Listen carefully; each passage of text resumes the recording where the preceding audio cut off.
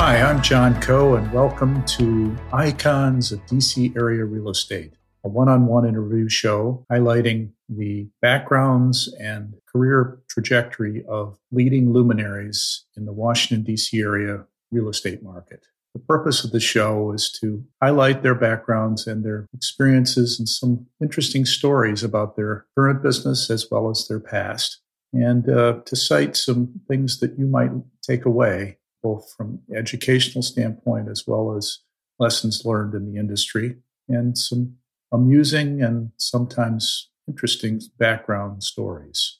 So I'm hoping that you will enjoy the show. Before introducing my guest for today's show, I want to share again why I'm offering this podcast and a little bit about Coe Enterprises, my company.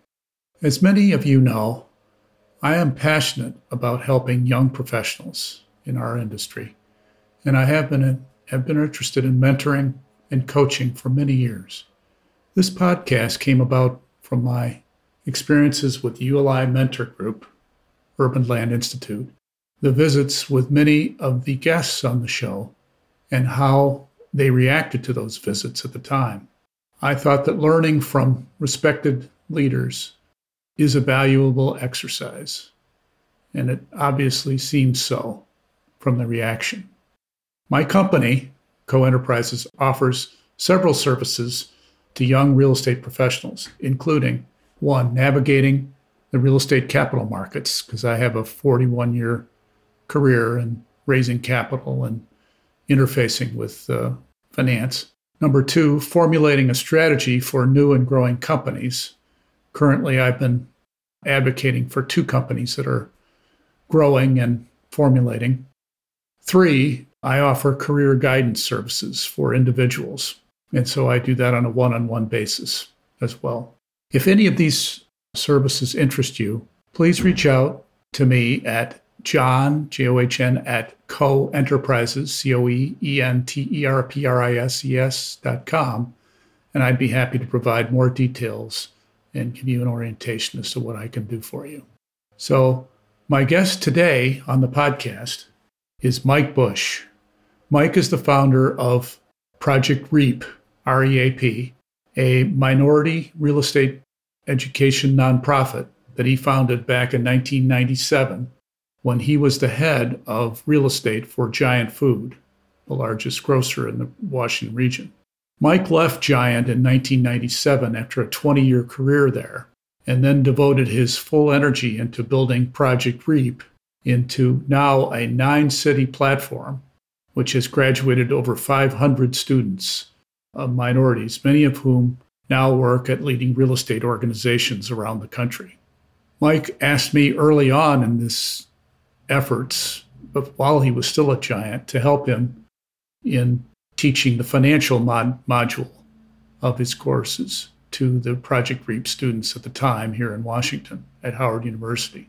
So in the conversation, Mike talks about his origins growing up in Phoenix, Arizona, and being one of the few Jewish guys in his class and in his school, his education at Stanford University, where he went, and then Harvard Law School.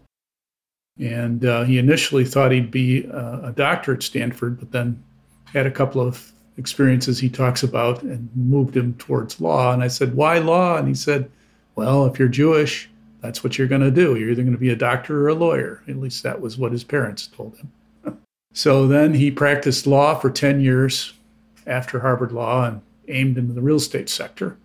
And then his wife wanted to move back to the East Coast because he was in Phoenix. And so they ended up in Washington and met through a mutual contact, the head of real estate law at Giant Food, who hired him at Giant. And he morphed over from law into running the real estate department at Giant and tell stories about his experiences there. And when Ahold acquired Giant Food, he was, along with other senior management, was let go at the time, in 2000. So then he went full-time into Project REAP, and he talks about that. Mike is, as you'll hear, a very kind and wise man with a deep sensitivity to understanding injustice. And at the time, when he started Project REAP, he asked the question, why not, when advocating for promoting minority engagement in our industry, which was sorely overlooked, apparently, and still somewhat is. So, and I believe his passion comes across in our discussion. So without further ado, here is Mike Bush. Welcome, Mike, to the podcast. Appreciate you joining me today. Thank you for being able to share your background and what you're up to today. I understand you're teaching at Georgetown University and you're a senior advisor to Project REAP. Can you tell me a little bit more about that? Thank you, John. Thanks for inviting me. I want to thank you for being an early instructor with REAP on the financial side, because at that time, and people would say even today, the financial side was not my interest or my strong point then. So we needed people like you and Brian Barlow to teach those segments. REAP was founded in 1997, and it was a joint venture, informal joint venture of Giant and the American Jewish Committee and the Greater Washington Urban League. And the objective of REAP was pretty straightforward.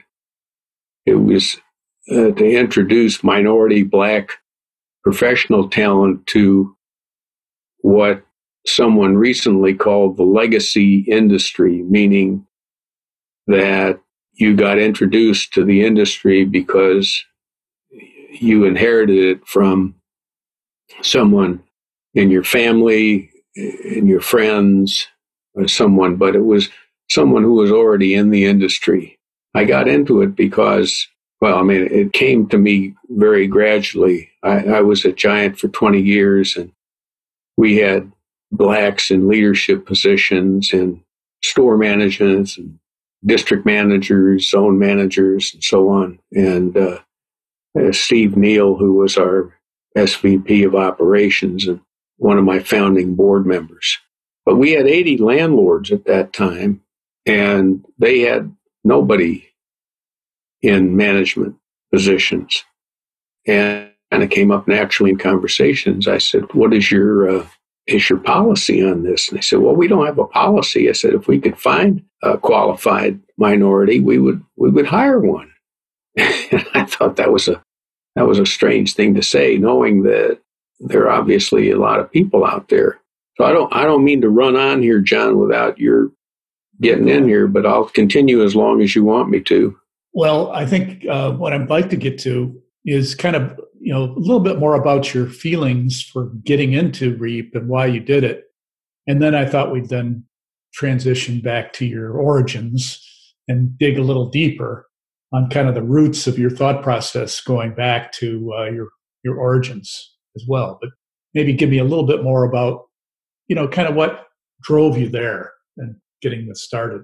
I was raised by parents who had a real interest in the community. This was in Arizona, and there wasn't a lot of civil rights activity in Arizona because it wasn't like Washington where it was Chocolate City. But to the extent that they were involved, I think it sort of got to me through osmosis.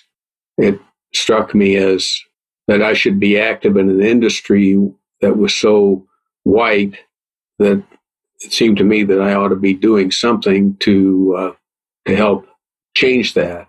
So it was as I say, a joint venture, and we got our start through a grant from the Meyer Foundation, where Dave Rutstein, my colleague, and I'm sure you are familiar with Dave, mm-hmm.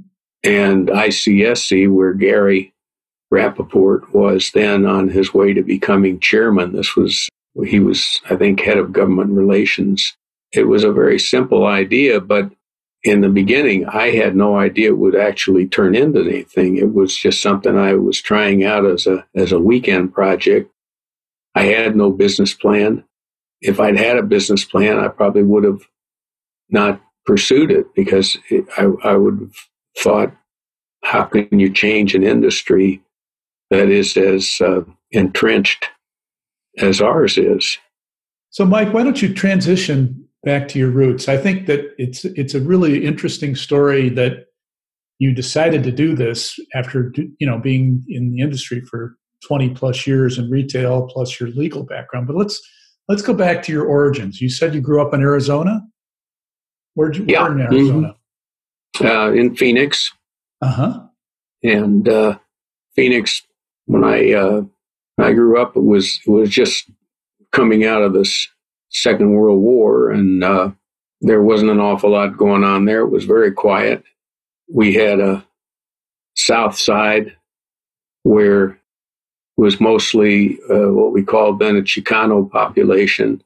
There were virtually no black businesses except for a funeral home, which is frequently the only black business in a formal business in cities across the country.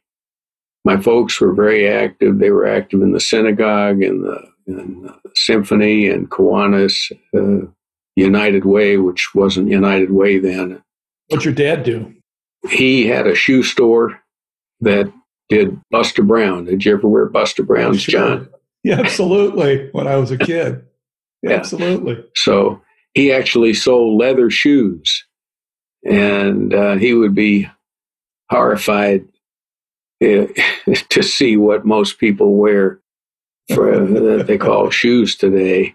His store had a fluoroscope. I don't know if you remember getting on one of those where this was something you got on and you could see your foot bones in the X-ray. It was a foot X-ray machine. It's probably, and he actually had salespeople that actually sold shoes. They still have this in Nordstrom, places like that, but it was a real shoe store. It was a family store. We had Buster Browns, we had women's shoes, we had men's shoes. Did you help him sell shoes when you were younger? No, my role was moving stock, moving the boxes in the back. My brother liked selling shoes. I was not a good salesperson. I learned selling at Giant, but back then, my only experience selling was in a department store.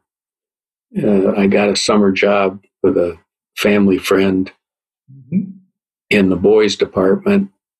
We had Boy Scout stuff, knives and scarves and so forth. And I lost the job because that was the time when shawl sweaters were in vogue. And this woman came in and said, "I'd like a sweater." And I told her what they cost. And she said, "Wow." And I said, "You know what?" I said, "My mother's friend knits these, and you'll get a much better sweater if you knit it yourself." And the department manager heard that, and he said, "I don't think you're cut out for this." That's funny. It's ironic because my dad managed department stores, and so I grew up in retail as well. So and I actually sold ladies' shoes for 3 summers while I was in high school and college. So I know that shoe store thing. It was an interesting experience. Boy, the psychology of selling shoes was an interesting one, I have to say. And the people that sold, the salespeople were all very unusual. Yes. Not to put too fine a point on it. They weren't like you, John. We called them shoe dogs. Yeah. So, yeah. It was funny. So you went to high school there also? You grew up all the way to high school in Phoenix? Yeah. It was a public high school. We had 2,500 kids. And wow, that's big. Yeah, it was a big school, and it was all white. I was just talking with some of my high school classmates who actually I knew from second grade on, and they could only remember one guy who wasn't white. And again, because the city was very segregated, like virtually all cities, all towns. There was a north side and a south side, and we were on the north side. Interesting. You must have done well in school because you ended up going to Stanford University. So tell me that story a little bit. Well, I was a bookworm. I was not a jock because I had hay fever and I couldn't do any outside sports. And I was discouraged from indoor sports like basketball because I ran into a pole one time trying to do a layup and lost some Ooh. teeth. Ooh. And yeah, right. Ooh. So I went back to the books, and family friend went to Stanford. So that was where I was going. My parents knew them, and they said, "All right, that's where you're going." And so that's where I went. And I had lost the hay fever by then, and I really wanted to crew. And Stanford had a good crew, and it was on the bay. So my first semester there was just training because it was fall semester. Mm-hmm. And our training was to run the stadium stairs to build up our endurance of pain and energy and so forth. As a result of that, I almost flunked my chemistry course, and my mother decided that I was not going to do crew. I was going to spend my time in classes. So that was that. So any other interesting experiences at Stanford? That was back in the time when there were card sections. You went to school in Michigan, didn't you? That's right. So you remember card sections? Oh yeah, we didn't have that as much as we used to pass girls up the stands to the top and over our heads. That was our thing. And then at that time, people liked to smoke marijuana during the game, so you could see the cloud of smoke above Michigan Stadium every Saturday during the game. Well, marijuana hadn't really made its appearance then. It was more alcohol, and Stanford was a dry campus in theory. Yeah. So guys would use syringes and inject grapefruit and oranges with gin or vodka and take them to the games. Yep. There was a rivalry between Stanford and Berkeley, Cal. The big game.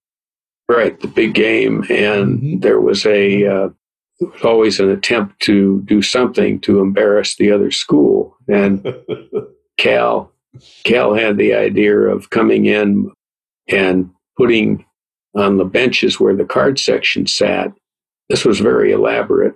They put in sprinkler hoses under the benches, and then they dusted the benches with gentian violet, which of course is Cal's color, blue and gold or violet and gold.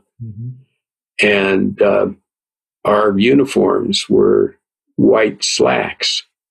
So fortunately, just before the game or early that morning, one of the stadium workers found this and disconnected the hoses and cleaned off the benches and so on. But it was a great stunt had it worked.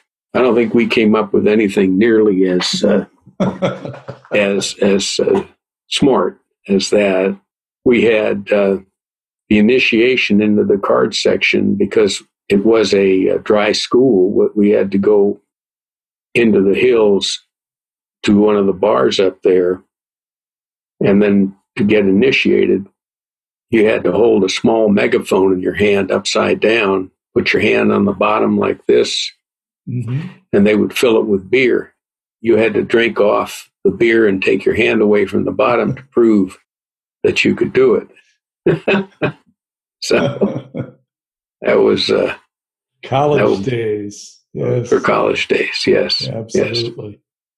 So you must have also done pretty well at Stanford, because then you went on to Harvard Law School. So tell me how that evolved and how your academic interests evolved while you were at Stanford to get into law.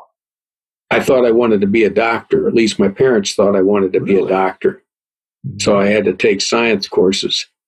But I had when I took biology, that was back in the days when dissecting frogs was a big deal. And before you remember dissecting frogs? Oh, yeah, sure. I did it in ninth grade. Yeah, well, we tried it in high school. It didn't work so well, but we were given the frog and needle, and we were told to pith the frog by putting the needle in behind his head so that he was brain dead, but his nervous system still worked.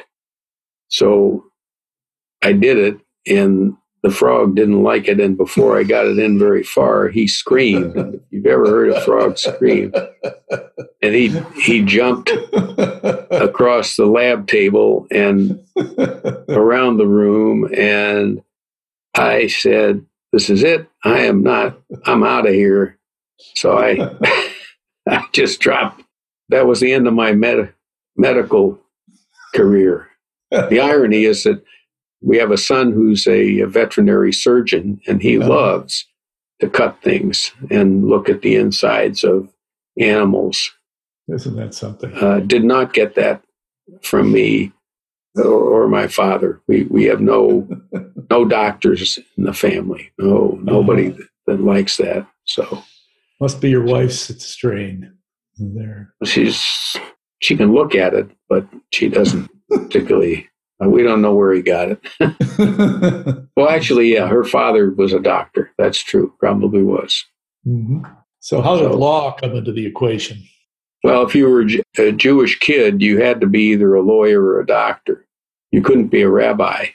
Well, you could, but your parents wanted you to be a lawyer or a doctor. That was the alternative. And so I went to law school, and I graduated from law school. I did not particularly care for law school. The paper chase, I'm sure you saw the paper chase. Kingsfield. We had many Kingsfields, all of whom enjoyed torturing us. So I got out of there, and I wasn't a lawyer. I was a law school graduate. I spent my first year after law school with the Office of Economic Opportunity as a lawyer on the Navajo Reservation in Arizona. Wow, that's interesting. That was an interesting time because the Navajos, the Congress had just passed the Indian Civil Rights Act, which brought the tribes under the aegis of the federal government. Before they had their own tribal courts, and they were not subject to any. When I got out there, the tribe was feeling the pain of this new law, and they held hearings on it. And the head of the office was a pretty outspoken guy, and he went down to the hearings, sat in the front row, and the vice chair of the tribe was a 300-pound woman. Whoa. And she started a tirade against the law. And our director started laughing because he thought it was pretty funny that they would consider themselves exempt from the law. And of course, the Oklahoma case that was decided earlier this year hadn't yet been decided. Where the tribes got something back in Oklahoma. I don't know what it was, but anyway, so he started laughing, and she got upset. She came down off the dais and started pounding him. And he was a big guy, but he wasn't 300 pounds. Physically pounding him, yeah. And so he ran out of the chambers and back down to our office, which is about a 10-minute run. And about a half hour later, a Navajo tribal police car comes along and delivers to him an order of ban, a scroll with a ban order on it, and said, "You have 1 day to leave the reservation. Wow. And we will escort you to the border." So they did. And for the next 9 months, he lived in a motel in Gallup, New Mexico. Have you ever been to Gallup, John? Yes, as a matter of fact, I have. Okay, well, you remember what Gallup was? I didn't go in the town. I drove right through it on the I-40, I think. That's the best way. That's the best way to go to Gallup, or was then. Gallup was really I won't get into it was not a good place to be. It was pretty much, it was not even a cow town. It was nothing. Tell me how you got into that. I mean, coming out of Harvard Law School, you have a lot of choices typically. So you decided to go to the Indian reservation after Harvard Law. I mean, your classmates were all looking at Wall Street and New York and places like that, and you go to a Navajo reservation? Explain why and how that evolved. I had a very low draft number. Okay. Yeah. So this was my way of doing national service. And I've always regretted not going to Vietnam because I felt it was something that would have been good for my character, but my wife did not think it would be good for my existence. So So you were married? Were you married in law school, or were you married? We got married. We got married right after law school. Okay. So she said, "You better figure out some other way to spend service," and so I did. Well, after that law training, you could have actually applied to be a conscientious objective, I think, because of I draft things. And I was not a conscientious objector. And again, this was, I don't want to say I objected to her objecting to my going, but I watch a lot of military movies, a lot of war movies, and I always feel like I should have been doing something. But anyway, so I was there for a year, and most of that year was spent getting our director back on the reservation. Ironically, the law firm that I joined served on the board of this OEO Legal Services Group, and they took it on up to the Ninth Circuit, and it was a landmark case saying that by taking him off the reservation, they had deprived the Navajos of their Sixth Amendment right to counsel. So he came back and somehow had the idea that I was responsible for his being exiled. And when he came back, I was alerted by his deputy that he had it in for me, and actually had a gun on his desk saying, "Is that guy Bush still with us?" And so I decided that was probably the time to leave the war zone. I went down to the law firm that was Brown and Bain. I grew up with a number of the guys who were there. This was a good example of the legacy industry in Phoenix. That was how you got your job. So I joined them, and it was a terrific law firm. It was founded by a guy who was from a big New York law firm, and he expected his firm to be like his origins. So we had referrals from the New York firm as our first clients. Actually, I joined at the 10th year of the firm, and his biggest client was IBM. And at that point, IBM was engaged in an antitrust suit with the government where they were taking depositions in every state of the union. And a lot of the guys thought that was a great idea, so they went around doing that. I was not interested particularly in that, so I went on to the corporate side. And we had some very interesting clients, real estate clients. We had a bank holding company client.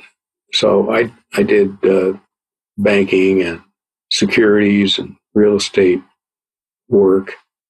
And I became very active in the Jewish community. I was on the board of a couple of organizations, Jewish Family and Children's Service. So we would still be there today, but my wife was from Boston, and she said, we were there 10 years, and she said, I haven't seen a tree yet. And I said, which wasn't really strictly true, but she said, we need to leave, go someplace other than Phoenix. And at that time, Phoenix was not, it wasn't a cultural desert, but it was not Boston and it was not New York. So her relatives, our in-laws, had moved to Washington with Jimmy Carter. I had spent a summer there after college as an intern, but we didn't know anything about it. She had never been there. One of my classmates went to law school with Dave Rutstein. Oh, sure. And he said, Dave just left what was then Dan Sansky-Dickey and moved to Giant as their new general counsel. And he was looking for a real estate counsel. So I flew back and met with Dave, and it was instant simpatico. We both felt the same way about a lot of things. That was one of the luckiest moves of my life. I spent the next 20 years there. Yeah. So, well, because you were here, the retail industry at that time was fascinating. We had 80 landlords, Peterson, Federal, Saul. You were at Saul for a while. Of course. Yeah, that's where I met you. And yeah. I remember calling you one time. We were refinancing, Flagship, I think, or something like that. And I called, I can't remember the perspective. It's the first time I ever talked to you, and it was in the mid-'80s. I'd come here about 85, and I called, and I remember hanging up the phone. Wow, he's the head of Giant Food. He's such a nice guy. I said, wow, this is great. Yeah. So I really enjoyed, I knew that when you called me about REAP, I said, absolutely, I'm in. I'd love to do it. So I'll never forget that.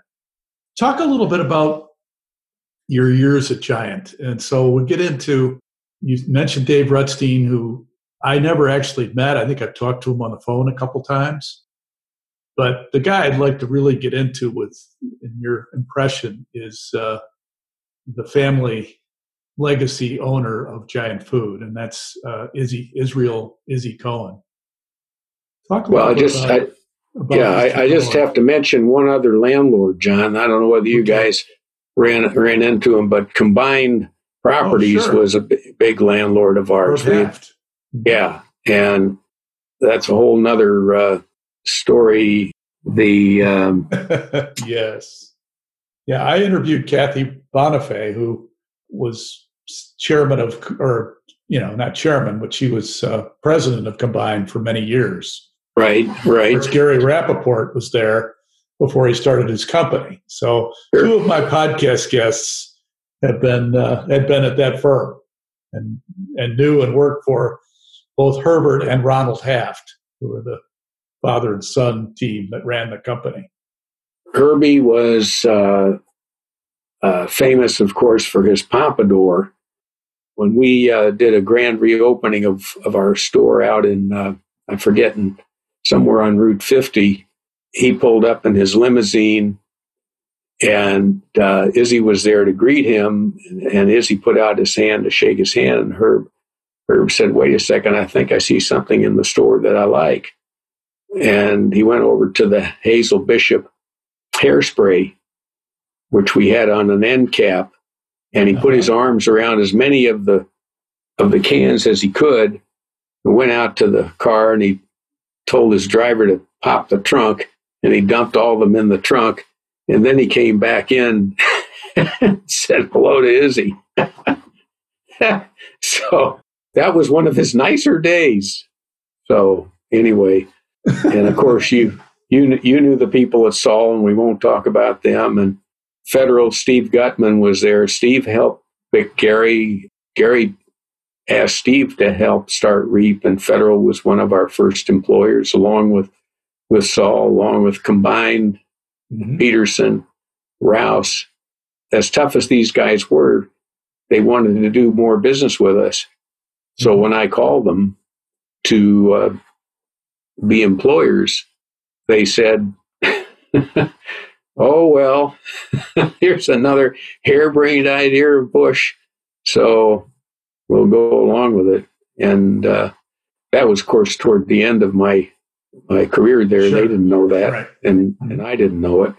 But, going back to your question about Izzy, working for him was like getting 2 or 3 master's degrees, because he just radiated business sense, and to be able to learn from him was an extraordinary experience. It was. What lessons did you learn from Izzy Cohen? I mean, what did he teach you that you carry today? That what were some of the best lessons he taught? Well, one of his lessons. This was more of a practical lesson. I joined Giant. My first day on the job was Labor Day, 1979, and Labor Day is September, but it snowed, and that was the day we opened. Yeah, that was the day we opened. Right. That was the day we opened our O Street store. And so Steve Osseroff, whom you knew well, and I were there. And Izzy's rule was 2 inches of snow, you had to bring in the snow plows. And of course, in September, the plows were not ready to go. But there were some shovels in the back room. And Izzy said, you guys are real estate. Get the shovels, get the lot cleared. So you and Steve were shoveling snow that morning. So that was my first experience with him. That's funny. You may recall that Superfresh was still doing business in Washington. It was A&P, wasn't it? A&P. It was A&P. Excuse me. Yes. It was A&P. Right. And Izzy, he knew he couldn't drive Safeway out. He had driven Kroger out before I got there. He did a price war with Kroger and kept them. I think Richmond was as close as they got. And so he decided to do a price war against Superfresh. They had 2 stores then that he was interested in. One was in McLean and the other was in Bethesda. And both of them closed. So this was 1982. I was still a lawyer.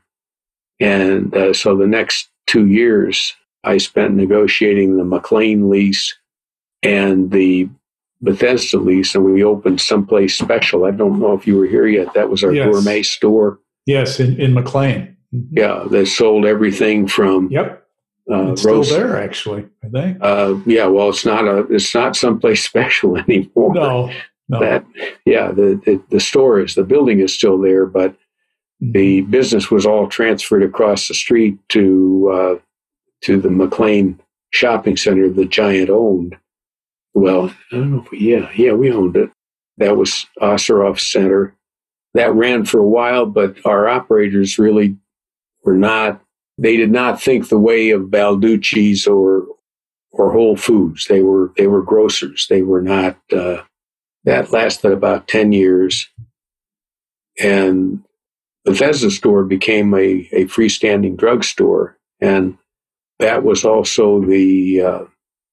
This was interesting. The grocery business and the pharmacy business both tangled over health and beauty aids. They each wanted credit for the revenue and the profits, and grocers won out.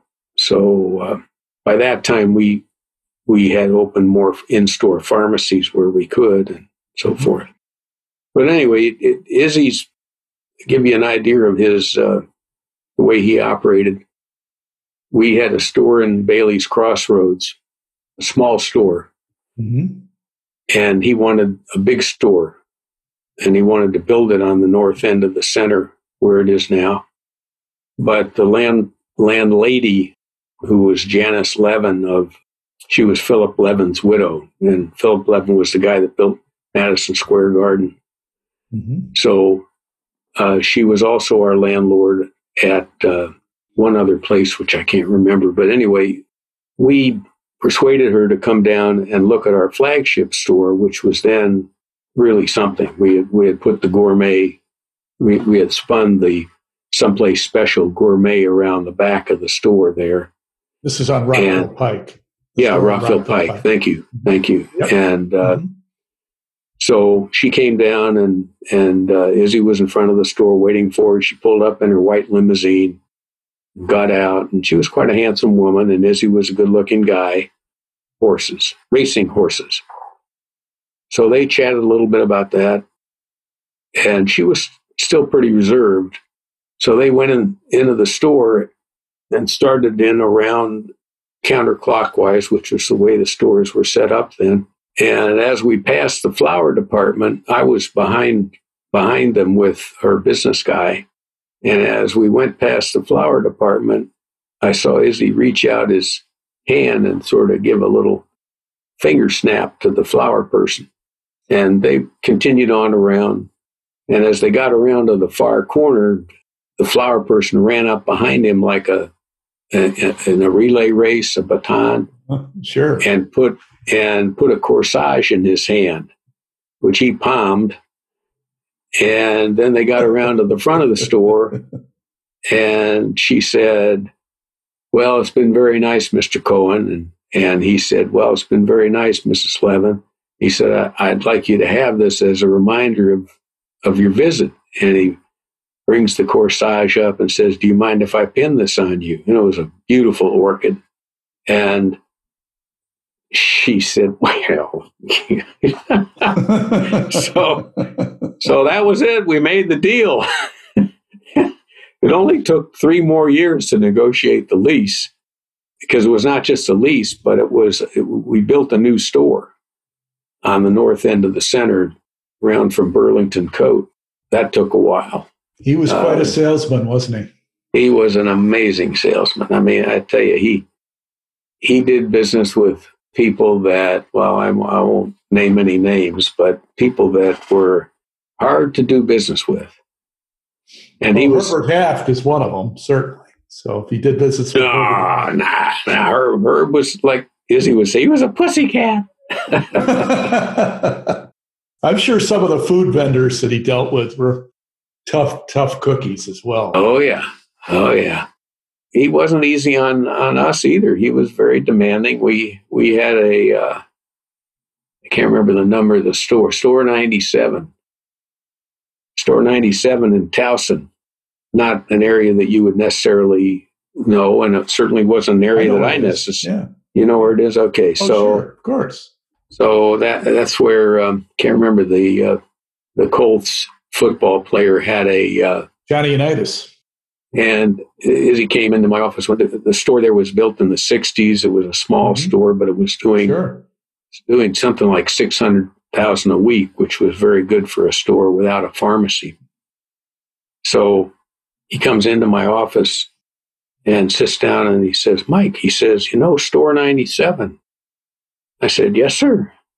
He said, "That store is doing $600,000 a week. And if we had a bigger store, we could be doing $1 million. And I said, "Yes, sir." And he said, "Well, he says, there's a park right behind the store." I said, "Yes." I didn't know where he was going exactly. Uh-huh. He says, "Why don't we build a new store in that park, and then we'll tear down the old store. We'll have all the parking we need for the new store." And I said, "It's a park." And he said, "I just said that." And I said, "Well, it's not zoned for retail, for a grocery store."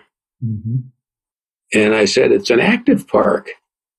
So he pulls his glasses down on his nose and he says, "Tell me again, why did I hire you? Why did I hire you?"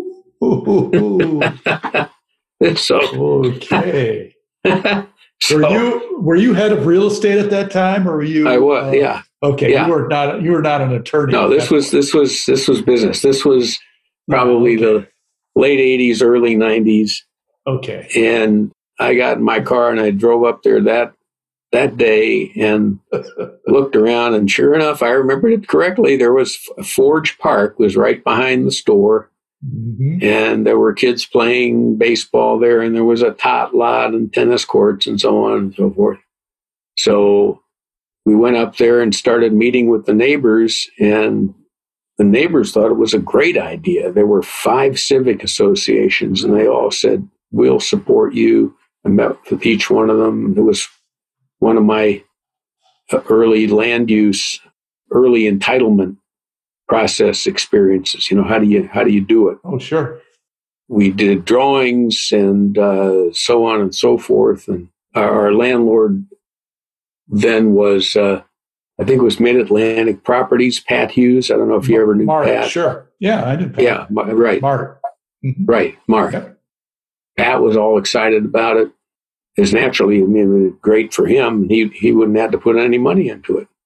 So we got approval from all the neighborhoods, and we decided to, we were up for approval, and I don't remember, I think we had to have a public hearing under the entitlement rules. So we had it at the high school, and Barry Shear and O'Donnell were there sitting in the front row. And I was up on stage with Roger Pompey, whom you may remember. He was our architect, fantastic guy. I remember Roger. No. He would always bring a roll of bumwa to a meeting. And, that's the tissue paper that the architects sketch on. Uh-huh. Yep. And he would do drawings. And then if they didn't like them, he would just tear off the sheet and crumple it up. And we'd say, well, it's just lines on a piece of paper. So anyway, so I was up on stage making this presentation, and the back doors of the auditorium open, and a bunch of little kids in baseball outfits with bats and balls march in saying, "Save our ball field, save our ball field." And right behind them is Channel 7. Uh-oh. 7 on your side. Yeah. And that was the end of that project. And Barry and O'Donnell were trying to hide under their seats. So we went back the next day and pulled the application, and I went in and told Izzy, and he said, well, I knew it wouldn't work, but we had to try it. And so I said, got a lesson there. Yeah. And so then we started getting calls from all those civic associations, and they said, what happened? And I said, well, you saw what happened. You were watching television that night if you weren't in the audience. And they said, well, we still need a new store. What's going on here? So I said, well, let me tell you why we can't do it. We have to do it where in the parking lot. And we have to tear down what's there. We have to tear down Johnny Unitas' place. So they said, well, we'll support you on that. And I said, well, we have a problem also because there's not enough parking. We would have 0 setback against the property line, which is a violation of the zoning code.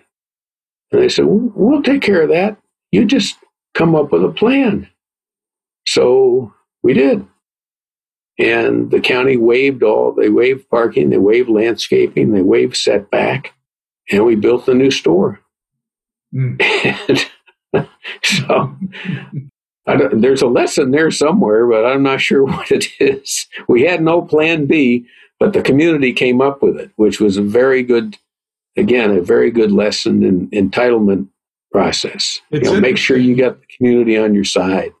It's interesting in that, to have the community advocate for additional density in retail on a site is certainly an upside down situation typically that you see in retail or in development. Or in anything, yeah. It is a little different. But, Baltimore County's, been known to being a pro-business area to some extent. So, it doesn't surprise me too much.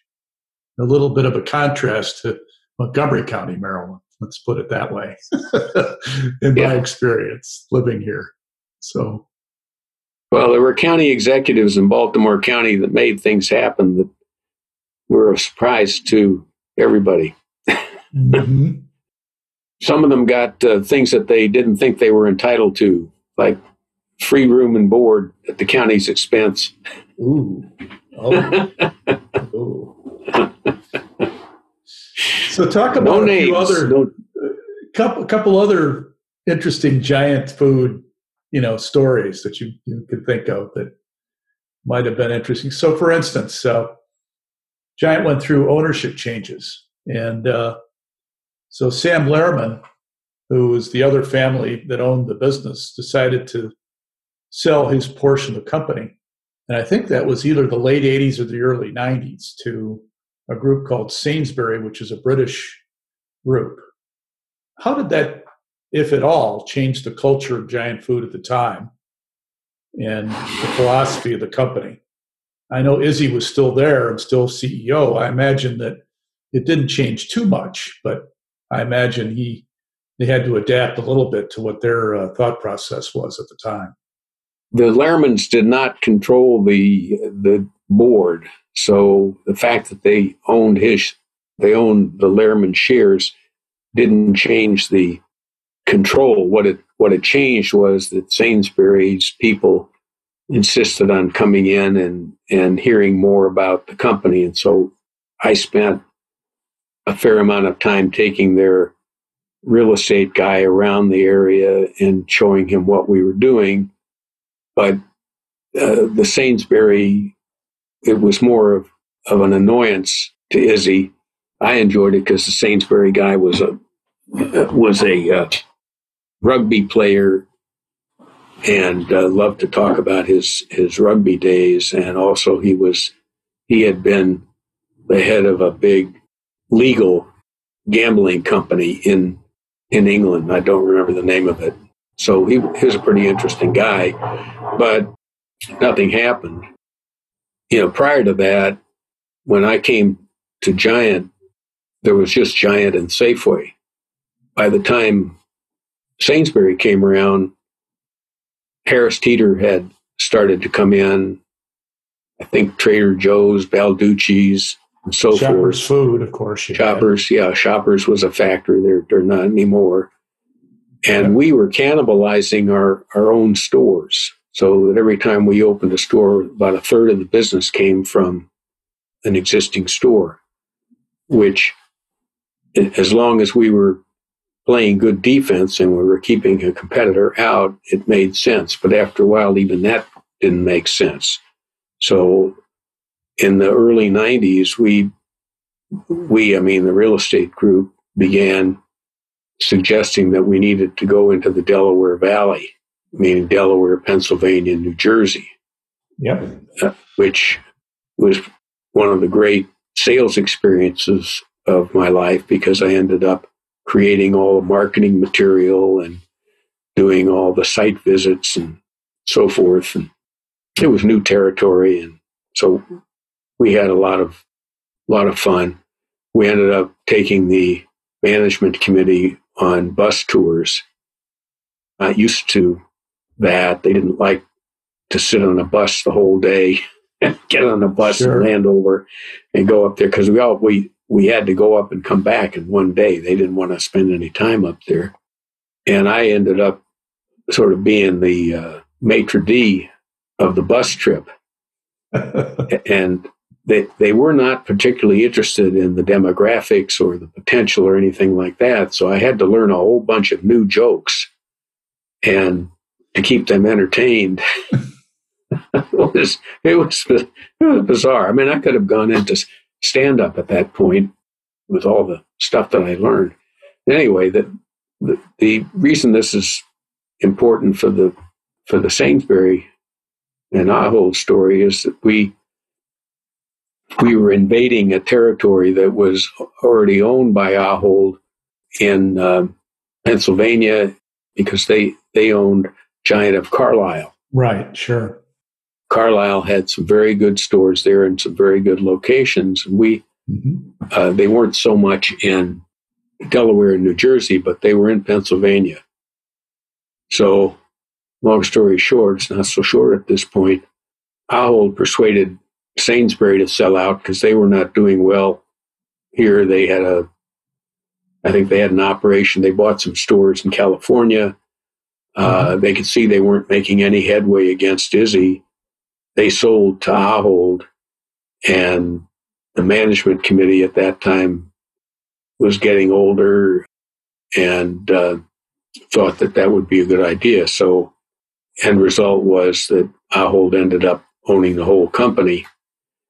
And at that time, Ahold was run by the Stop and Shop. Ahold USA was run by the Stop and Shop group out of Quincy. And they ran all the American stores, including Giant of Carlisle, and decided the FTC had to approve the deal. And the FTC said, you guys have too much overlap in Pennsylvania. So we ended up having to fire sale our 6 Pennsylvania stores, each of which cost roughly $5 to $6 million a piece. Wow.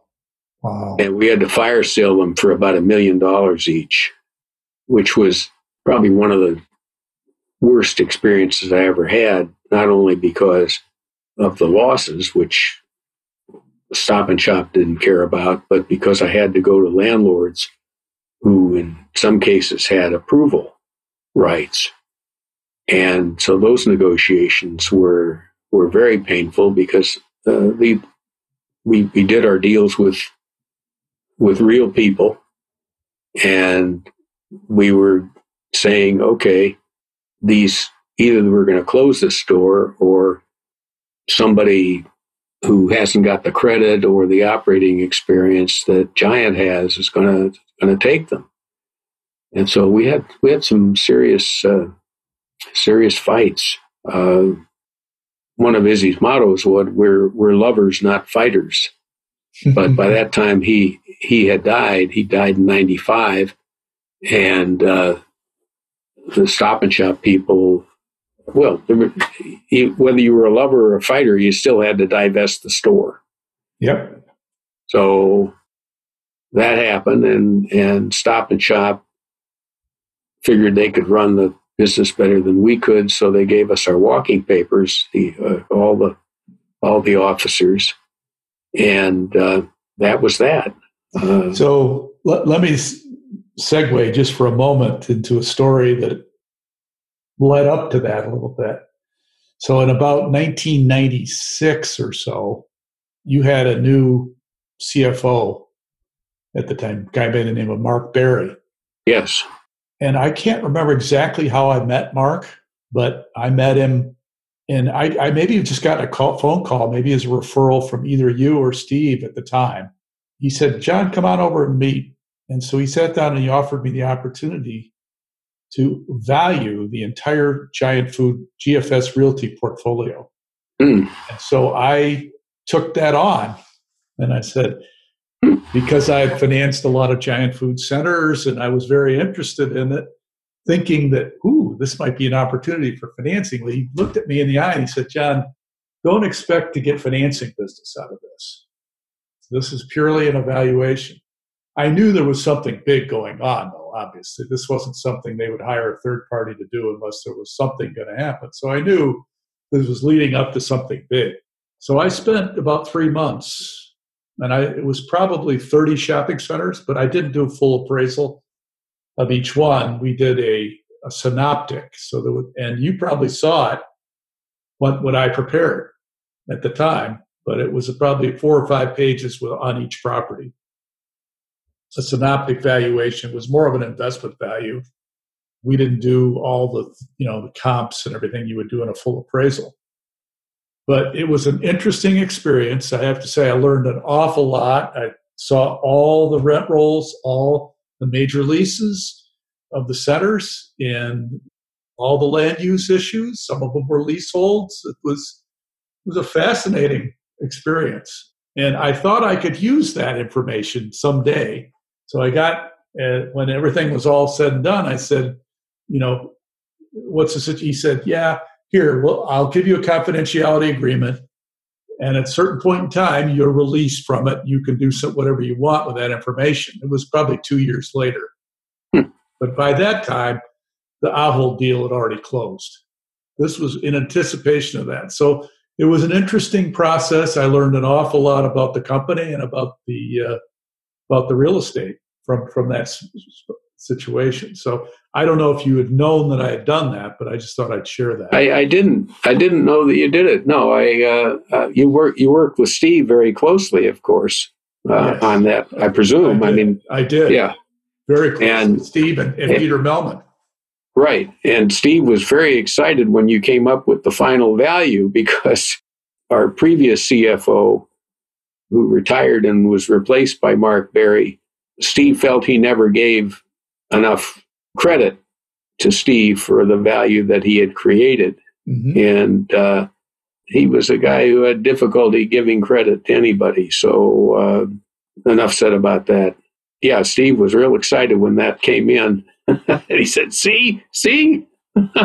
Well, Steve and I actually afterward, and I told this story in the Jody McLean podcast that we just did, I just recorded recently, it just went out, that, he and I put together a deal with Gary Rappaport and Hap Stein of Regency Centers, and we were going to go pursue the entire portfolio from Ahold. We actually put a full offer in on it, and it sat in Quincy for quite some time. A year later, I learned that Edens had acquired the entire portfolio, and I said, gee, I think we set the table on that one.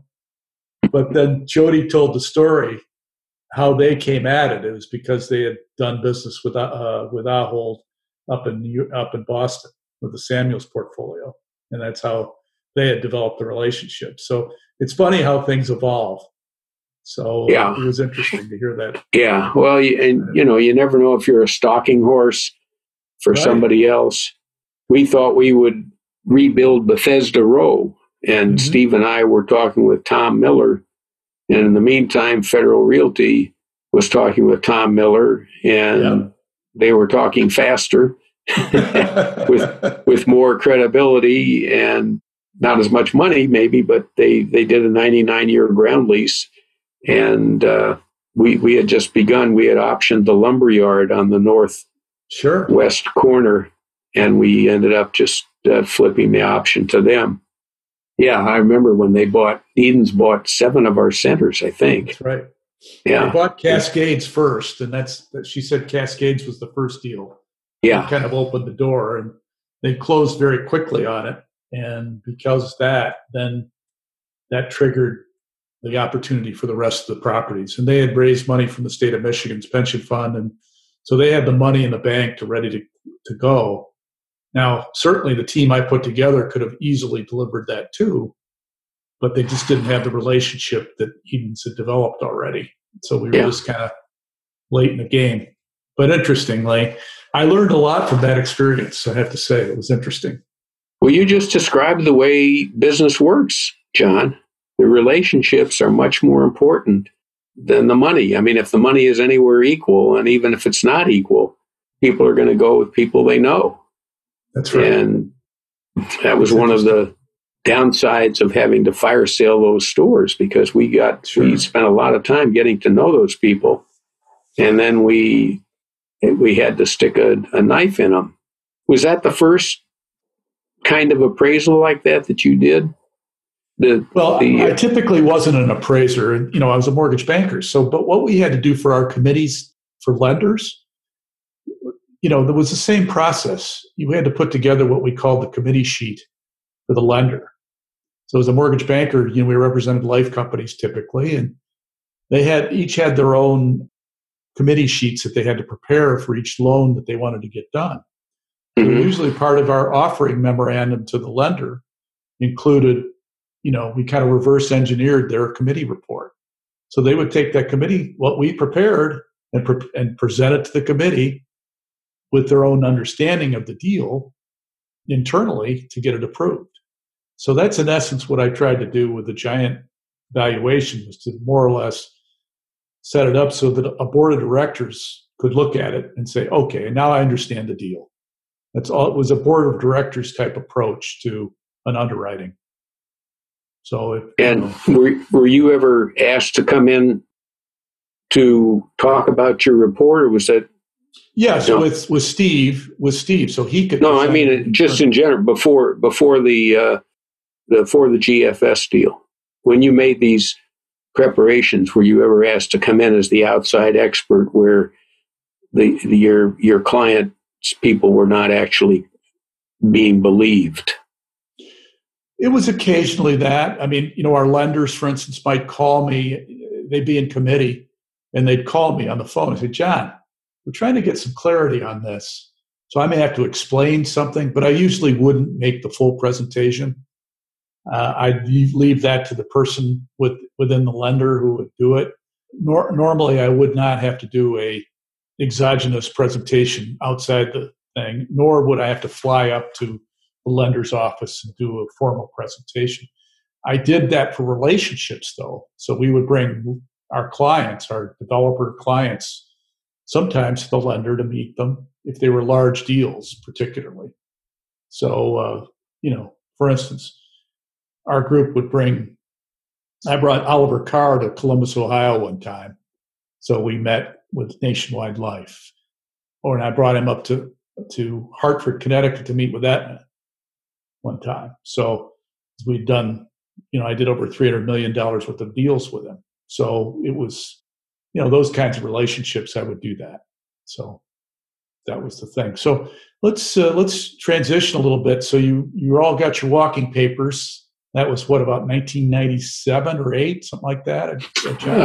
It was actually 2000 because they needed to have some time to look at the operations. They didn't think they needed a lot, but they ran it. The real estate guys up in Quincy were looking at everything more, and we were asked to find or help find our successors. My guy was Roger, was the former head of real estate for Heckinger. So there was a period of 6 months where I was basically supposed to be teaching him. He was a very quick learner. He didn't need more than a month, but in any case, it was the best thing that happened to me, because if I had stayed with Giant, REAP would have continued as a weekend and evening program and would never have gotten beyond that. You were doing it for 3 years at that point.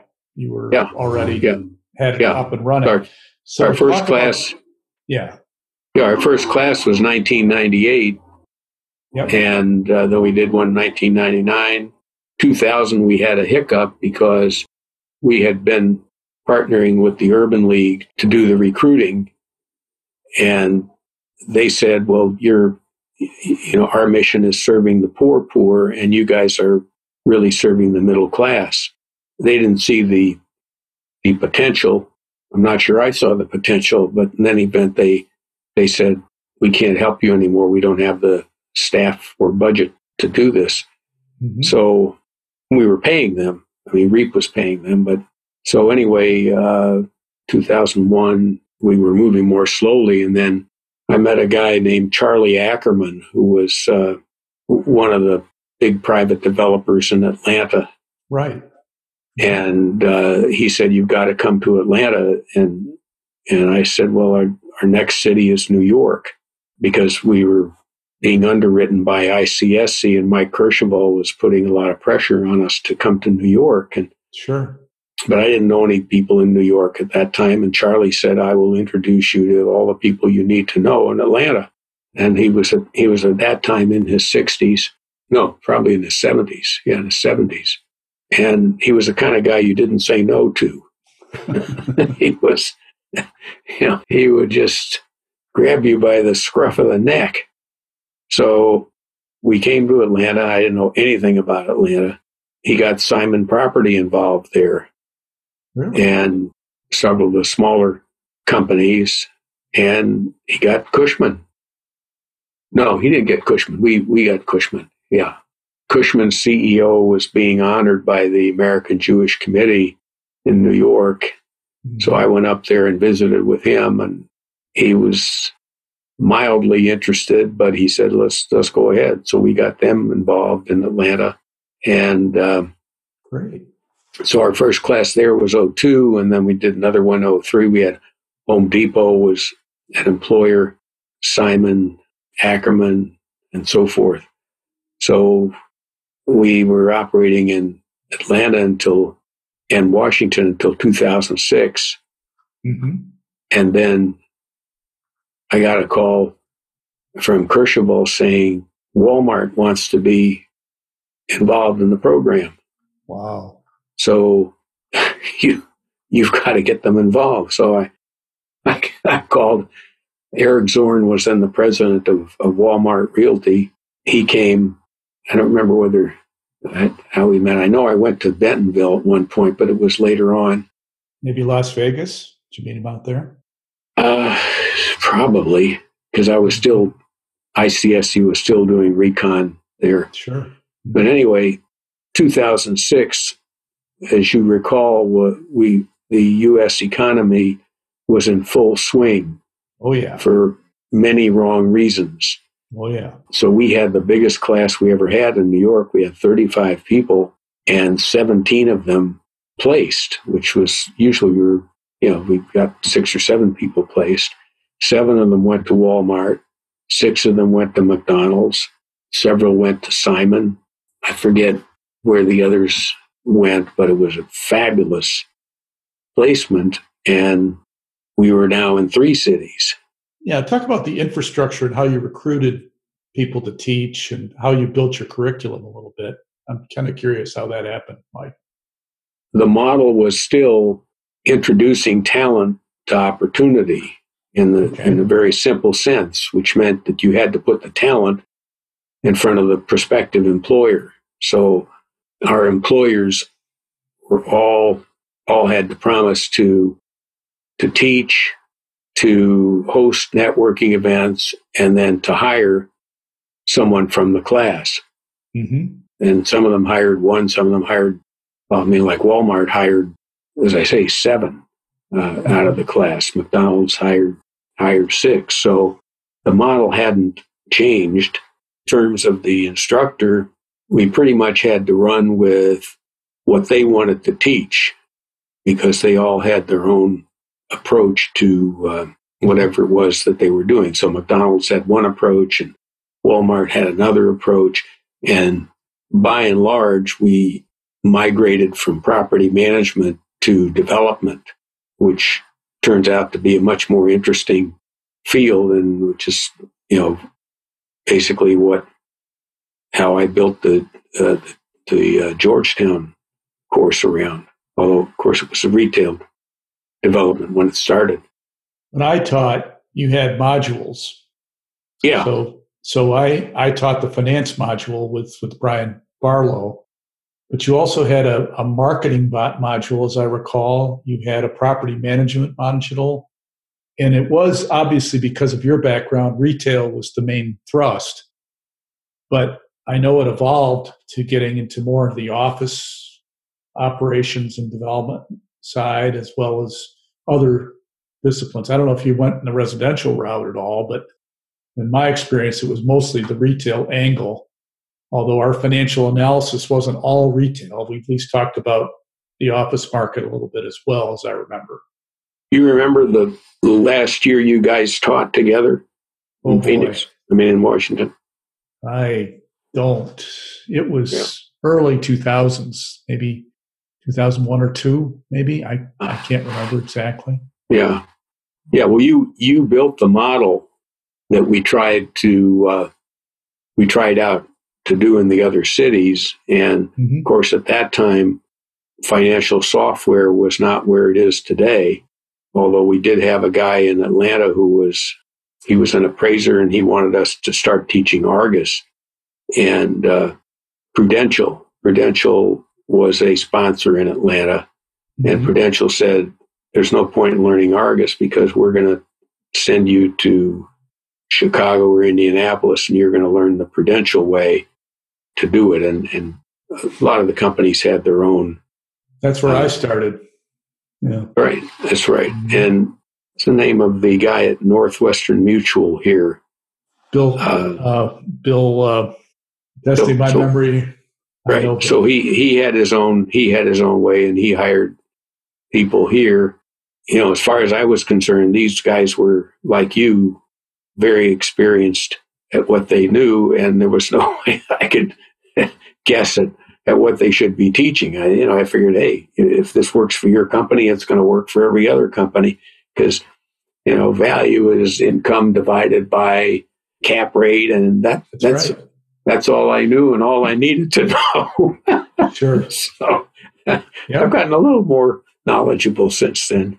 You and Brian basically acquainted me with that side, and was Bill Norton, who I'm trying to remember. That's it, Bill Norton. Yes. Was Bill part of your sponsorship program at one time? Well, that's great. Yeah, Northwestern Mutual. He's a great guy. He hired one of our people, and she was there for 3 or 4 years, and then decided she really would be more comfortable in property management, where she still is.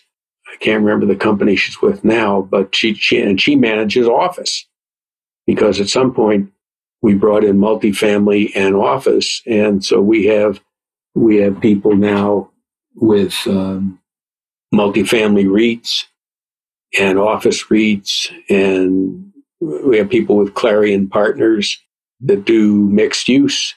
So it's a very different, but that's good, because obviously there are more opportunities. Property management is an entry level for the industry itself. It's where if you got a nephew that needs a job, you say, okay, here, you go manage this building or this retail property or something. We're much broader now. And the interesting thing is that we are still REAP is the only outfit, public or private, that does what we do. There are no 501c3s or private or anybody that does this. And one reason is because it's hard. 23 years later, and there's still no other firm that does the empowerment aspect for the minority community in real estate. That's quite a message, and it's interesting. It was reinforced in the podcast that I did recently with John Green and Joe Carroll. Yeah, and Joe taught for me. I don't know if he mentioned it, but he taught the Hepburn project, the one that over the Hilton swimming pool. He spoke very highly of his experience with Project REAP. He was very well. He was he didn't go through REAP, of course. He went through Harvard Business School, Harvard Law School, a joint degree. Oh, sure, but I mean, as far as teaching the students, right. No, he was good, and every time these guys teach, they bring a new perspective and give me new ideas about how we're going to do it the next time. And today, I don't teach for REAP. I teach at Georgetown, and Washington is such a fascinating laboratory for projects. A little less fascinating today because of what's happening, but there are certain areas like Atlantic Plumbing, the 930 Club area, which is one focus. Friendship Heights is another focus. The city center is another. And so I pick sites to talk about. Spring Valley is another one. McMillan, yes. Noma? What about Noma? You ever look at Noma? I don't. Why don't I? Well, that's a good question, John, and I guess I should. Edens has done quite a project there called the ballpark. Yeah, that's southeast, southwest. Yeah, we've had W.C. Smith teaching. Matt Ritz taught last year. It's H Street Corridor. Have you looked at that at all? That was he taught the joint venture with him and Gary Rappaport. And Gary of course has taught, and we use Gary's textbook. The two basic textbooks for the Georgetown course are Gary's Investing in Real Estate, and that's right, second edition. Yes. And the ULI Mixed Use Handbook. And then there's a very nice little book that came out a couple of years ago by a guy named John McNellis. Called I've read that book. Yeah, and it's 80 pages, very crisp. And so we use that. But beyond that, I try to have the instructors bring their own presentations to the table. I guess I'm talking to a potential instructor here. Now I got to get serious. Well, I would highly recommend, and as a senior advisor, to make sure that they reel back to my first episode of the podcast and start listening to all of them, because I think they would benefit from it. All the students would. These are some sage people that have gone through quite a bit in their careers to get where they are. So I want to get to a couple points with you, Mike, that John Green and Joe Carroll talked about in their episode. And they said that only 2% of senior executives in our industry, real estate industry, are people of color, of senior executives. Whereas other industries now have 15 to and up to 30%, depending on the industry, of minority or women in senior management. Why do you think real estate has been so much of a laggard? And if anybody could answer this question, I think you could, because no one else has kind of butted up against that issue longer than you have in the industry.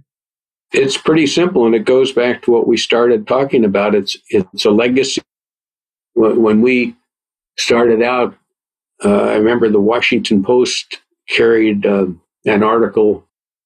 I don't remember who the company was, but they interviewed the CEO, and he had 17 executives, 16 white guys, one white woman.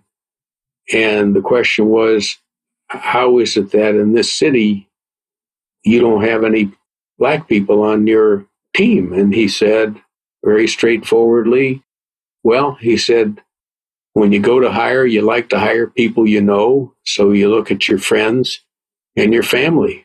I'm white, so I hire white people. And and he didn't think anything about saying it. He wasn't saying that he wouldn't hire one. What he was saying is, I don't know anyone. That's the whole objective of REAP, is to introduce black talent. And so we shine a light on black talent, male and female. And once the hiring executive meets the talent, it's very hard for them to overlook it. And it's better for the firm to hire that person than to hire somebody's nephew or golf partner or the son of their banker or their brother-in-law. And so for REAP, if you hire the talent, you will get the diversity. And I know that the industry is now saying, well, we've got to get the diversity because the talent is there. And I think the right way to do it is to focus on the talent and introduce the talent. And that's part of what you're doing, John. I mean, the Green and Carroll discussion, I mean, how many, not everybody went to Harvard Business School, but that's certainly not the only place to go to get talent. You've got the HBCUs, you've got especially like FAMU, Florida, AMU. Howard University right here in Washington. Howard and Hampton and Tuskegee and Eastern Carolina, Eastern Tennessee. So, I mean, there are a lot of real estate talent comes out of Maryland. So the trick is to get them in front of the hiring people. And what's happened, and you're active in ULI, so you probably know that back in July, I think it was in June, ULI took a step that no other trade association has taken, which was to issue this manifesto that said we are going to change our whole pattern. We're going to start changing our board, our staff, our members. We're going to bring in more people of color. And Gwyneth Cote, who's the president of their Americas group, is on the REAP board. And she has really followed through with that. And so the one result has been that the Fall Academy is going to be a joint program nationwide, Zooming ULI and REAP to whoever wants to sign on. That's great. So it's pretty remarkable. Plus, ULI has councils in 40 cities? like the one you serve on here, Yep. those are all networking and education environments. Absolutely. So, and that's where it'll happen. And it's already happened with a number of people that I've either introduced to ULI or who were in Real Estate 101 classes. Did you teach any of those classes, Real Estate 101 for ULI Washington? I only served as a, kind of one of those mentors. They had that big night where they had 40 or 50 guys come in. So I'd come in and sit with a table of young people. And I'm also on the mentorship program. So I've been a mentor now for 15 years and have a new class every year. So I'm very active with young people, and most of my clients are in their 30s or 20s, 30, mostly 30s. So that's who I do business with. You don't have to answer this, but how many of the people you mentor are people of color? Well, right now I have one who is one of four in my group. I've mentored many in the past and women. Good. And I encourage women and I encourage people of color. So I try to, obviously I have a mastermind group, and that's how John and Joe are in that group. And John actually lives in my neighborhood. And I really feel strongly about, bringing that element into the community. It's important. It's really important for us socially and for the country. And I wanted to get your viewpoint on what's happened recently. My sense is this is a shot in the arm for Project REAP, what's going on around the country, in that the awareness is there, at least more than it used to be. Yeah, well, the BLM movement has definitely triggered a response in all industries, not just real estate. Probably the most important thing was to get ULI focused on it, because once ULI gets focused on something, it's like urban plan. They figure out all kinds of ways to make things happen. So a number of our more experienced people are being invited to attend the fall meeting and to join product councils and so forth. And they will be ambassadors for the people that they know, because each of them has their own network. A number of companies are appointing CDO, Chief Diversity Officers, or Chief Diversity and Inclusion Officers. Yes. Whether that actually changes anything remains to be seen.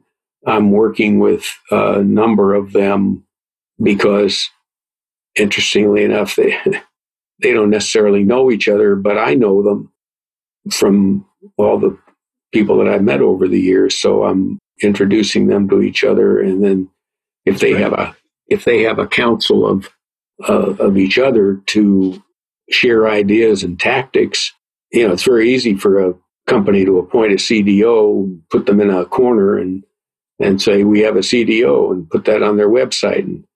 But obviously that doesn't do anything, because I've seen CDOs come and go over the past 20 years. What they need to do is give them a staff and budget and hiring authority so that they can bring in people and say, not necessarily you have to hire this person, but you must interview this person, and then you have to tell me why they are not better than this other person that you're interviewing who came in as a friend of the family. And it's a tough job, and it's a thankless job, because the people that you want to do the hiring are not going to thank you for putting them through the experience. The only one who might thank you is the CEO if they're properly motivated, but probably they're going to hear quietly from their colleagues, this guy is really a problem. This woman is really a problem for us. They're a nag, and they're a drag on business.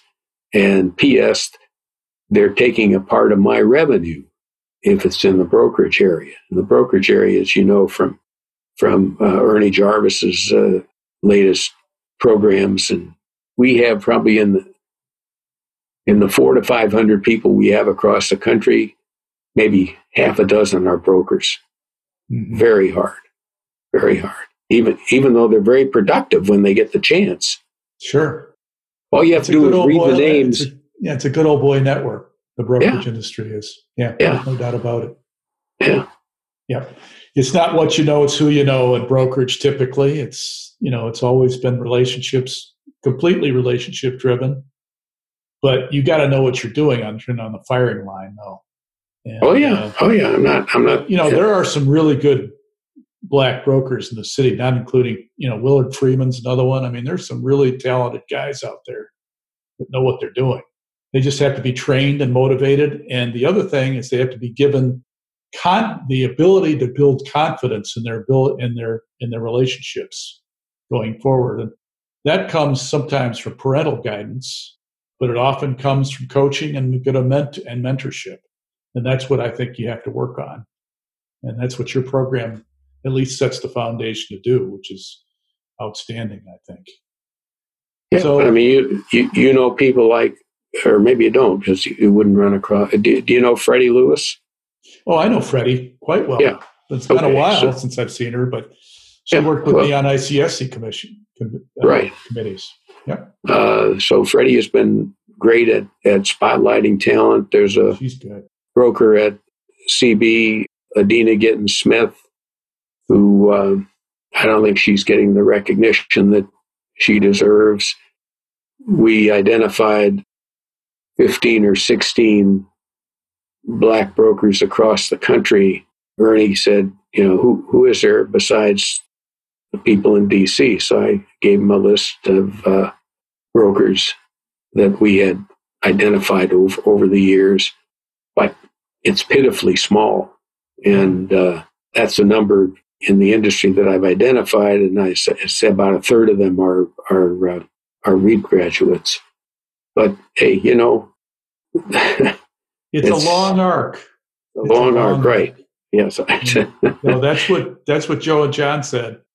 It's a long process. It's occasional you find just real superstars. There's the current CEO of RLJ Lodging. She's a special lady.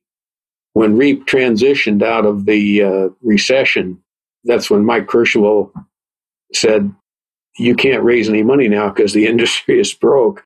And he brought in Greg McCourt, who was his education guy, to run the program. For 2 years, I did a summer, I don't know if you taught in that or not, I did a summer institute for college kids to get them interested. And Gary taught, and Leslie Hale. Leslie Hale, yeah. Yeah, Leslie Hale taught. And two of the people there went on to go to another outfit called ML4T, Management Leadership for Tomorrow, which is a group founded by John Rice, who used to be head of the NBA.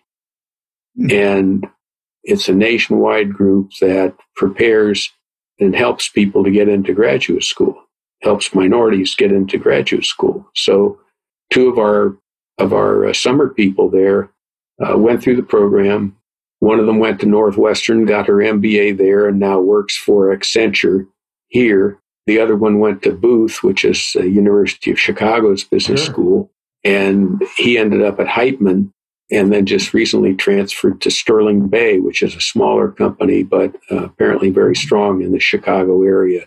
When I saw Leslie's picture in the paper, I wrote her and I said, hey, you may not remember 10 years ago, but here's what you produced. So I think she was tickled by that. It's funny you say that. She was in my first mentor class at ULI. She was in her mid 30s. She had just started at RLJ, and she was vice president of finance because she'd come over from GE Capital. And I could tell just by her spending 10 minutes with me, she was outstanding. And just her mind is just really quick. Really quick. She's smart as hell, and she's very nimble with numbers. And that's obviously she became CFO and then CEO. You could tell she also had a charisma about her. And somebody like that, I know she doesn't have the time, although with what she's dealing with now, she might have more time than she wanted to spend time with young women, particularly of color and even men, just to inspire them and give them some tips and help. That's what I'm trying to do with John and Joe, is to get them, okay, guys, you could talk about it. Let's try and do some things. So I want you to get involved. So I'm trying to bring them in front of people. So I introduced the fellow who's in my mentor group to them. So they're going to meet the African-American gentleman that's in my group. He's a trained minister and decided to get into real estate. He's leaving religion to go into real estate. I said, well, bring some religion to real estate, will you? We actually have one of our first the guys in our first class worked for Bill Wolf at First Washington. Sure. Right. Uh-huh. So Bill was one of our initial sponsors, and he gave us financial support after that.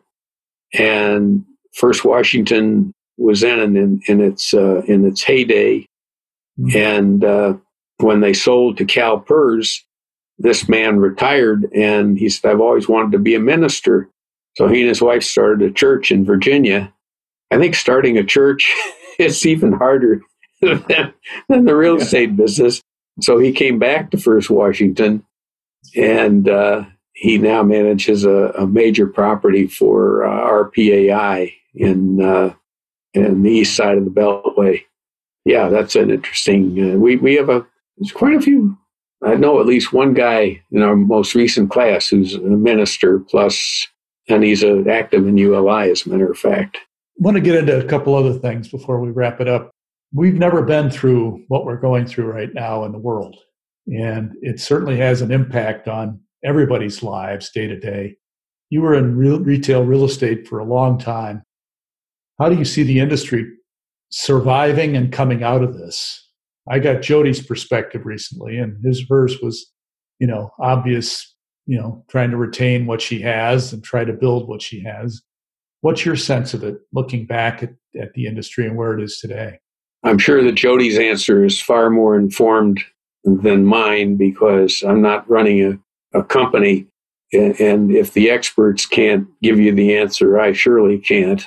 Between Amazon and Walmart and Target taking business away from grocery-anchored shopping centers, that's the reason I don't teach retail development anymore, because even 3 years ago, when I started changing the course to mixed use, you could see that the click and brick or brick and click might be helpful, and they talked about omni-channel and so forth. It's the companies that can survive. Oh, I know one of the interesting things I'll be talking with us about a ULI person next week. There's something called mini fulfillment centers, MFCs. Mm-hmm. And what they do is they take spaces as small as 10,000 feet and use them as sort of the last mile for fulfillment of the most active products. And they're fed by trying to think what the next step up are, RFCs, regional fulfillment centers, which of course Amazon, Walmart, sure, and Target have put.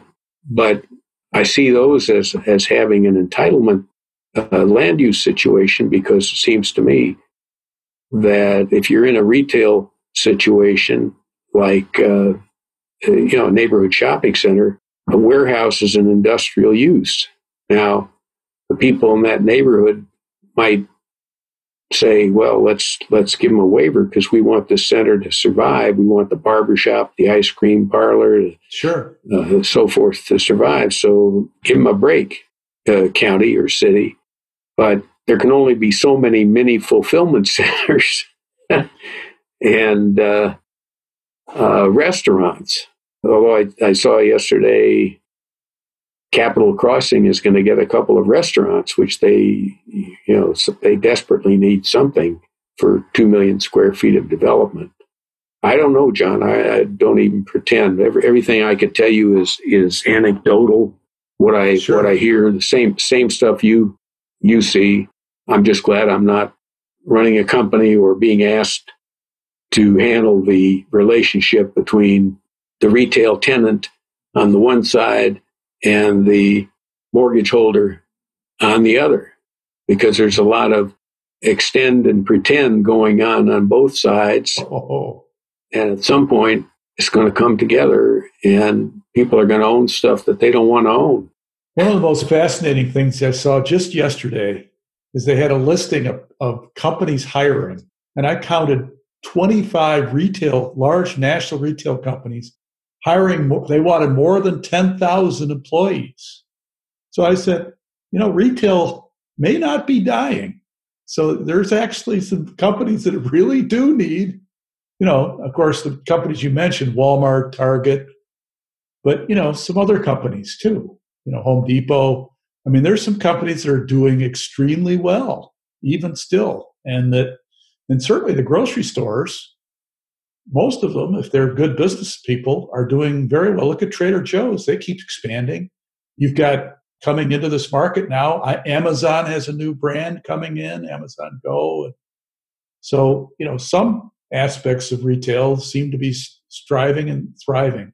You mentioned the fulfillment center. That's the last mile kind of thinking is what they're looking for as places to go.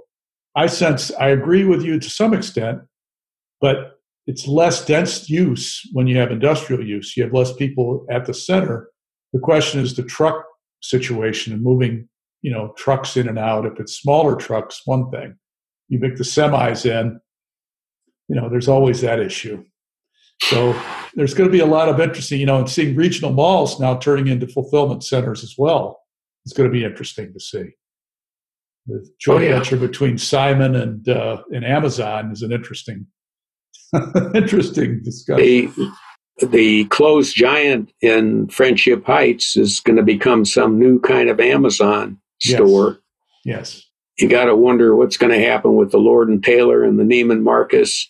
I had a broker tell me yesterday that retailers are looking for large space. He said, like Neiman Marcus. I said, well, maybe so.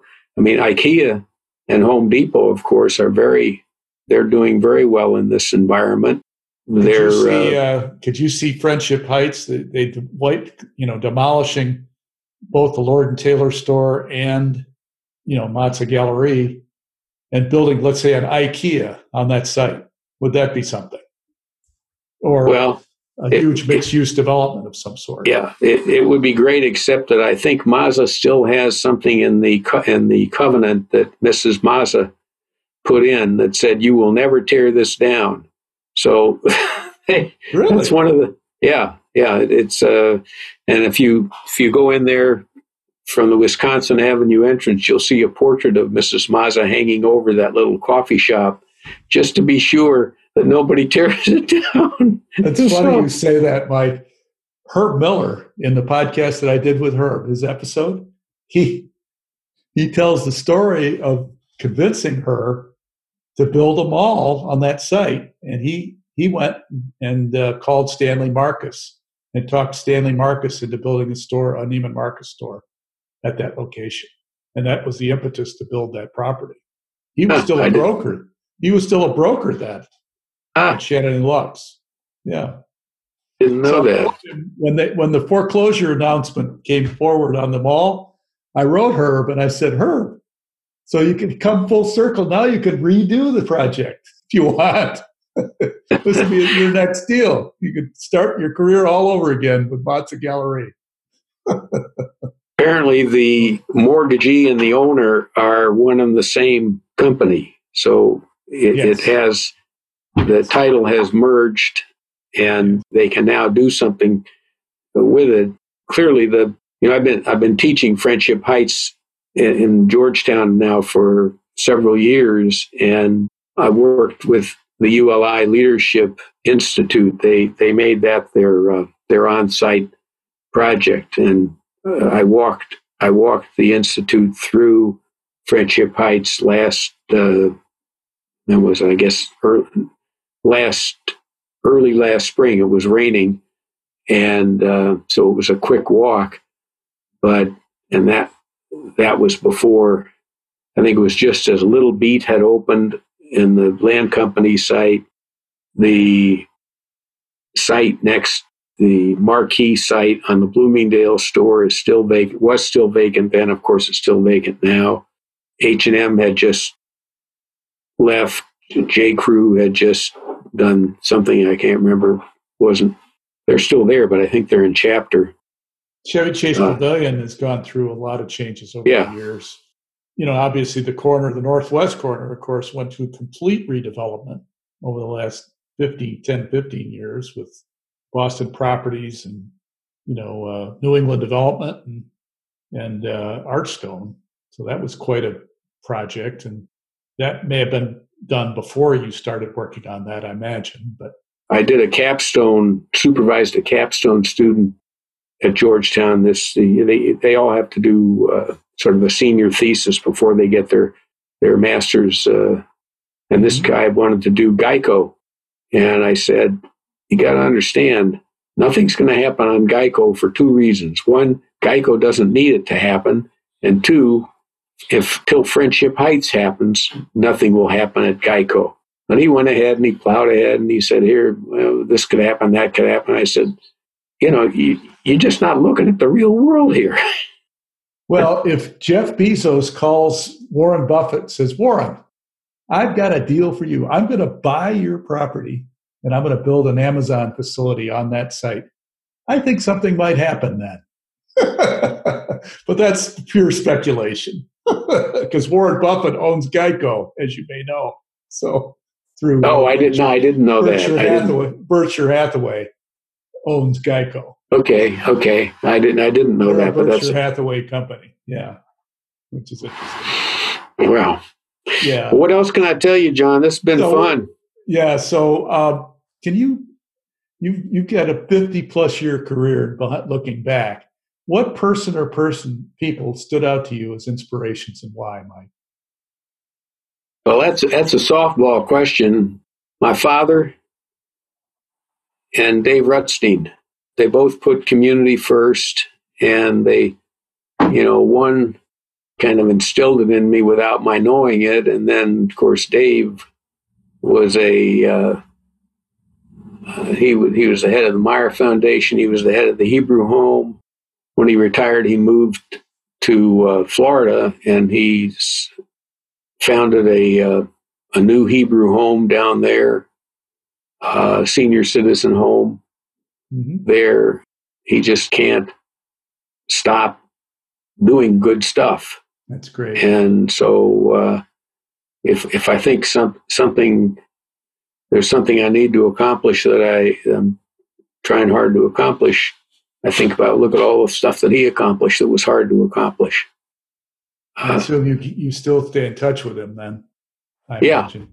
Yeah. We in fact we had a Zoom meeting with him and O'Donna a few weeks ago, just talk about what was going on. That's great. So, what advice would you give your 25-year-old self today, Mike? Go to business school.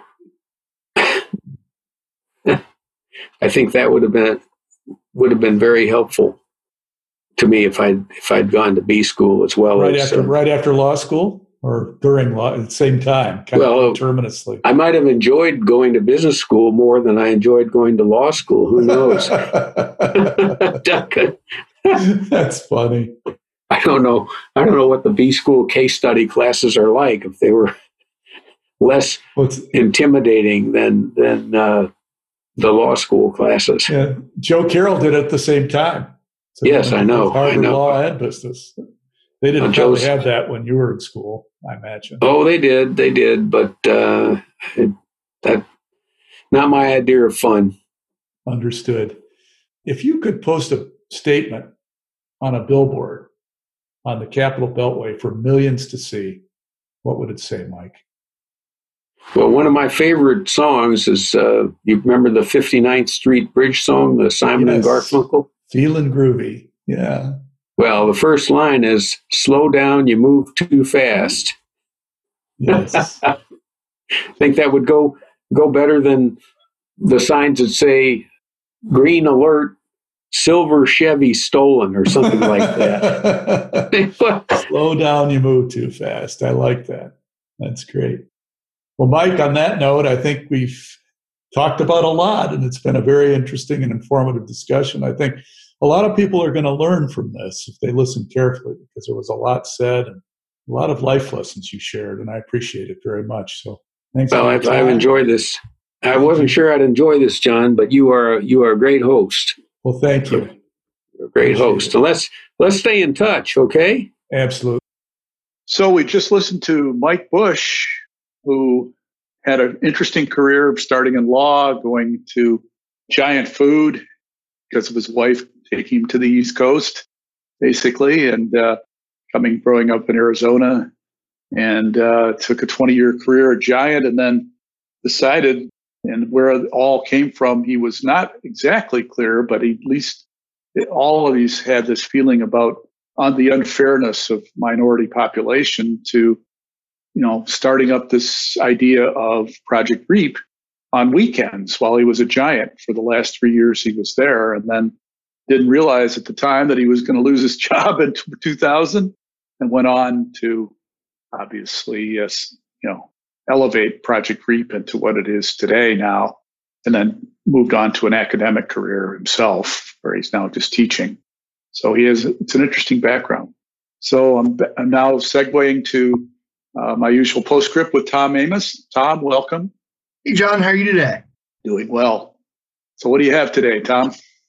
All right. So it was clear, John, that you guys had a lot of familiarity with each other and a long relationship there. So today, I just wanted to add some clarity to a couple of items that you guys covered. So the first thing was, you guys mentioned during the conversation the paper chase, and I was a little unsure on what that exactly was, but I just wanted to let the listeners know that that was a movie based on a novel by John Hay Osborne.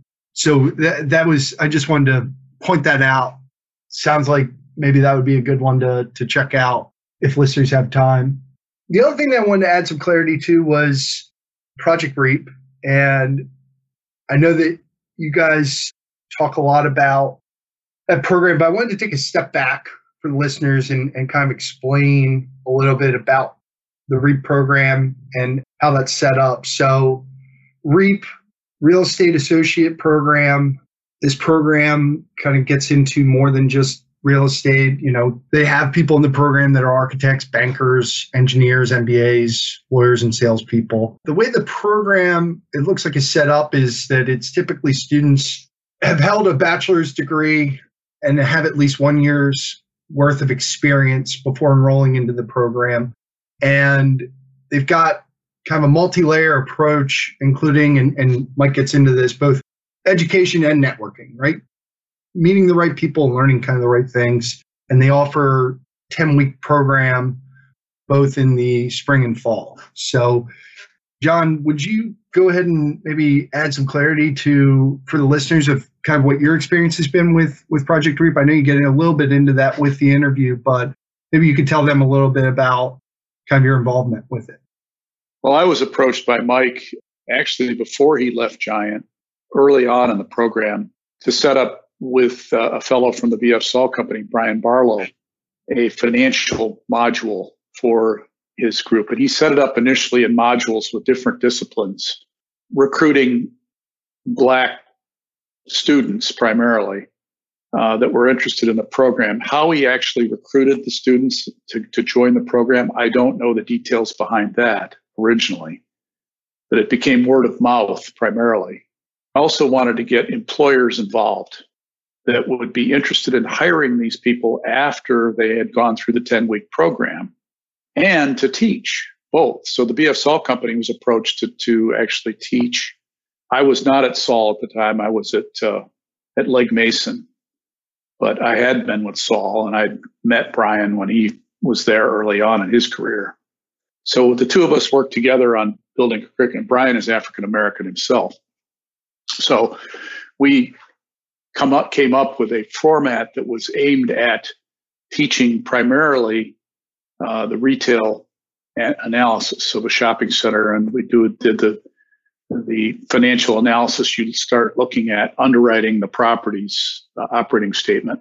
So teaching what an operating statement is, all the components of it. So we'd go down line by line through income and expenses, and then converting that to value with the capitalization approach.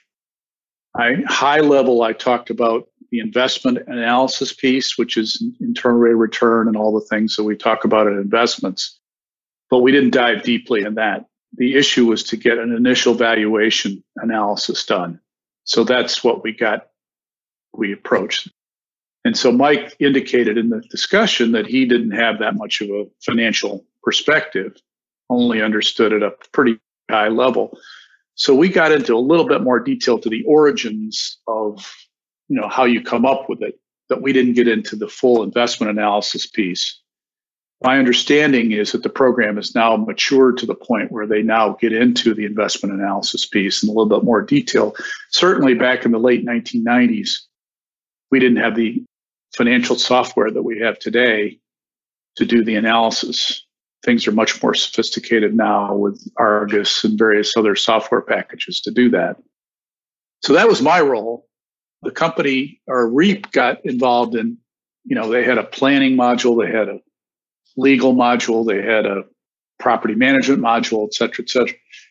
The initial employment derivatives were property management. That's where most of the people came in and to learn, and they left doing it, and mostly in the retail sector, because those were the initial relationships that Mike had. As he said, he pressed a lot of his landlord clients, the Giant Food landlords, to join this program. And of course, Giant Food has been and may still be the leading grocer in the region. So every retail developer wanted a relationship with them. Right. So he leveraged his position there a little bit, but did it in a very calm, business-like way. But he had a mission, and he wanted to increase the exposure to minorities in the industry. And we talked about that, and he's come a long way, and the industry's come a long way, but we still have a long way to go, as we talked about with John and Joe in my earlier podcast interview. And interestingly, Joe Carroll was a teacher also in the REAP program. Yeah. And so it's an interesting program, and I can't say enough good things about this program. And I hope that more people that listen will get involved as well. It's now in 9 cities, which is great. Yeah. 9 cities and over 500 graduates is what the website says. Yes. Well, that's awesome. Well, great. Well, that's all I had this week, John. Great. Thank you, Tom. Appreciate it. And listeners, thank you. I hope you enjoyed this discussion with Mike. He's a pioneer in the diversity business. So, I hope we can take this further and everyone's thought process to change. Thank you very much. We'll talk soon.